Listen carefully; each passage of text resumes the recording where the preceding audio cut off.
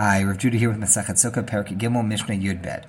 Barishona haya lulav nital b'mikdash shiva, b'medina yom echad. Originally, the way it was that a lulav was picked up every day, all 7 days of Sukkot, in the Beit HaMikdash, but outside the Beit HaMikdash only one day, just the first day of Sukkot. However, Mishachar Beit HaMikdash Yitkin Rabbi Yochanan ben Zakkai.